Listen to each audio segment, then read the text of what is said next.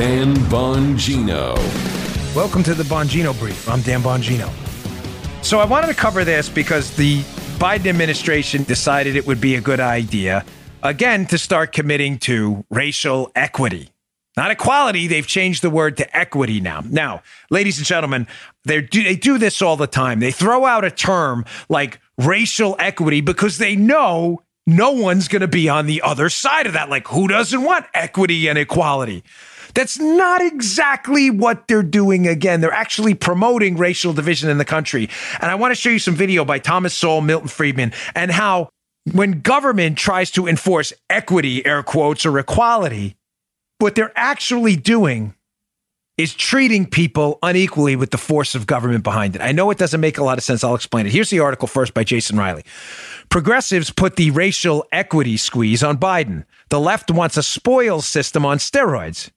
If the president gives it to them, heaven help us, by the great Jason Riley.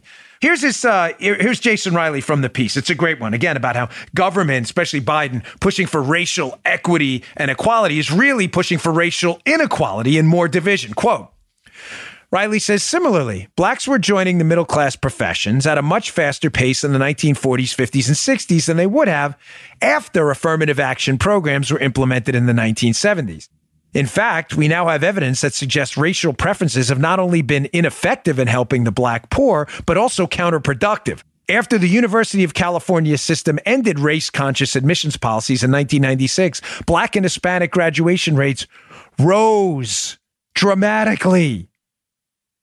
So Riley's premise is that Biden's move back from the Martin Luther King vision of a society blind to race and judging people on character, the Biden vision where we judge people on race and ignore their character, will actually lead to more division and more damage in the minority community. Watch this brilliant clip by a living legend in every sense of the word today, Mr. Thomas Sowell. Here's a clip from him. I think this is back in the 70s. He's on a panel with Milton Friedman and other great intellects of the time, and also with Francis Fox Piven, not one of the great intellects of our time, from the Cloward-Piven destruction model. He makes the point here that government processes and the results you want, which we all want, racial equality, of course we all want that. The processes, though, are different, and maybe they're counterproductive. Check this out. I think we're talking across purposes. On the one hand, we're talking about results that we're hoping for. On the other hand, we're talking about processes that we're setting in motion. You're saying, should we hope for certain kinds of lessening of inequality and so on? The real question, the political question is, shall we set in motion certain processes because we hope for that? And do those processes enhance or reduce freedom? And I think the argument that Milton is making, certainly the argument that I would make, is that the attempt at doing these things, and it doesn't really matter. It's a complete straw man to talk about absolute inequality. Yes, it is. No. Absolutely. Throughout the film, this is the straw man he brings up in order to say how ridiculous to have absolute equality. And then he goes on to say how ridiculous to have absolute homogenization as well. As a result, you see, that you set up processes whose end result may not be any more or less inequality than exists now. But the question is, those processes may indeed reduce freedom greatly. So what Sowell's talking about here, and the point he makes, which is absolutely brilliant, is claiming you want a goal that we all believe in, right? Racial equality, hopefully, right? We all believe in that. I know I do. We don't like to see equality. It's a great thing to try to achieve, a society where everybody can get to some point of prosperity. That's a terrific goal. That is not the same thing as advocating for processes that are causing the opposite effect. I'll give you an example of it. I saw in today's Wall Street Journal of exactly, because sometimes you got to put your eyes on something to make it real using analogies and stories. An article from today's Wall Street Journal that shows exactly what he's talking about. How you can claim you're a liberal, you want racial equality, and then try to enact in policies which do the exact opposite. Wall Street Journal opinion today. Equity for Asian Americans in practice. Biden bars the phrase Wuhan virus, but favors racial preferences at Yale. Isn't that weird, folks? So weird, right? But obviously dripping with sarcasm from every pore in my body. So liberals, again, claim they want racial equity and racial equality. But what's weird is there was a very solid legal case against Yale University that our United States government was behind, by the way, that Yale was discriminating allegations, of course. Yale's free to defend itself. I am an advocate for both, for people's say in court.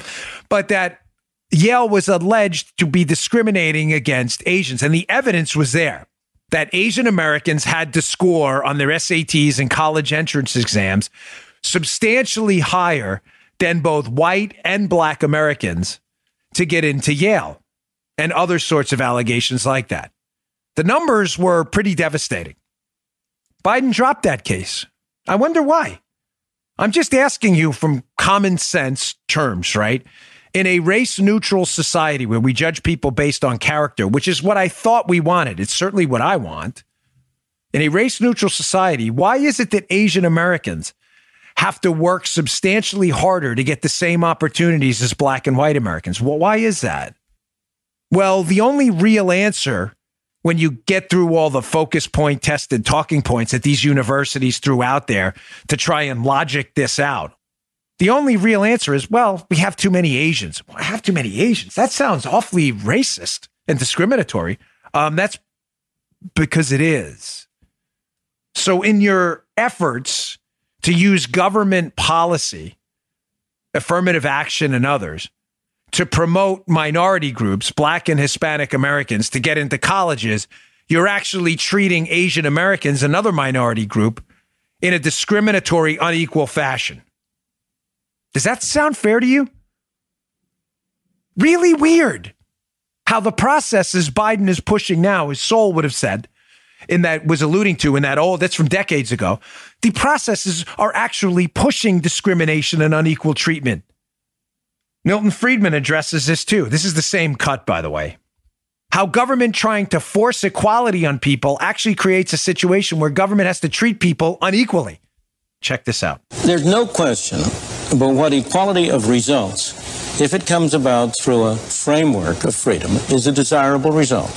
Number two, I argue in the film, I've argued here, that in point of fact, you get greater equality of actual results by a system under which people are free to achieve unequal results. That for the poor people of the world that Francis Fox Piven was talking about, the most effective mechanism for enabling them to improve their status is not a governmental program which seeks to ascribe to them certain positions, which seeks to provide them with certain goods and services, but a governmental program which tries to eliminate arbitrary barriers to advancement. I would say that in this world, the greatest source of inequality has been special privileges granted by government.